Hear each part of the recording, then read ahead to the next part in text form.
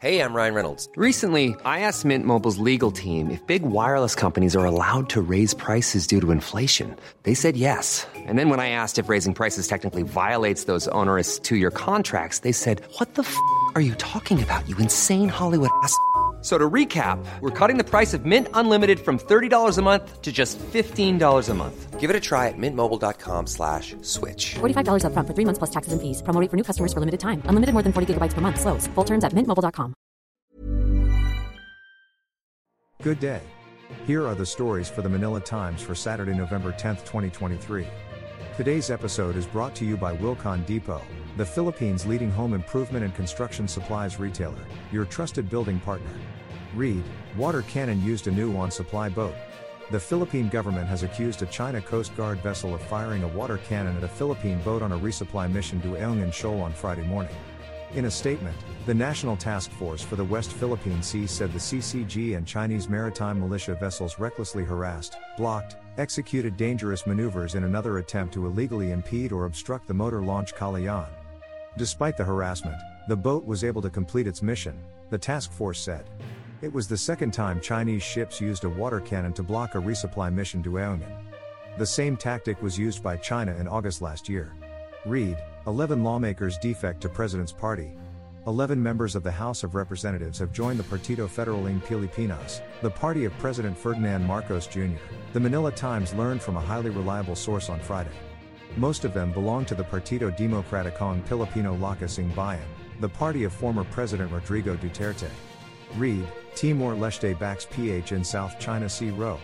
Timor-Leste has joined the international community in supporting the Philippines' position in the South China Sea, President Ferdinand Marcos Jr. said Friday. Marcos made the remark during the joint press statement with Timor-Leste President Jose Ramos Horta in Malacanang, where they discussed their country's existing platforms of cooperation and of partnership. Marcos said Ramos Horta proposed processes to address the territorial dispute between the Philippines and China in the South China Sea. Read, Marcos creative advisor resigns. Presidential advisor on creative communications Paul Soriano resigned from his post to prioritize his personal commitments, Malacanang said. Presidential advisor Paul Soriano took a well-deserved break to spend time with his family and newborn daughter. He has since submitted his resignation to prioritize his personal commitments, Presidential Communications Secretary Kaloy Garofal said in a statement sent to Palace reporters on Thursday night. Business, net FDI dips in August. Over to business, net foreign direct investments fell slightly in August from a year earlier, the Bangko Sentral ng Pilipinas reported on Friday.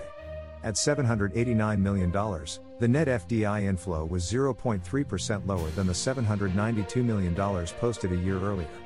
The year-to-date total of $5.5 billion, meanwhile, was 12.9% lower than the $6.3 billion posted in the comparable 2022 period. Sports, Blackwater aims for another win. In sports, Blackwater guns for its second win and the early lead when it tangles with Meralco as action in the PBA Season 48 Commissioners' Cup continues on Saturday, November 11th, at the Wine Center in Antipolo City. The Bossing kicked off the season with an impressive 103-84 rout of the Converge Fiber Xers on Wednesday night, despite playing without injured guards Baser Amer and RK Ilagan and forward Otto Ular, who had been in sick bay days before the start of the season.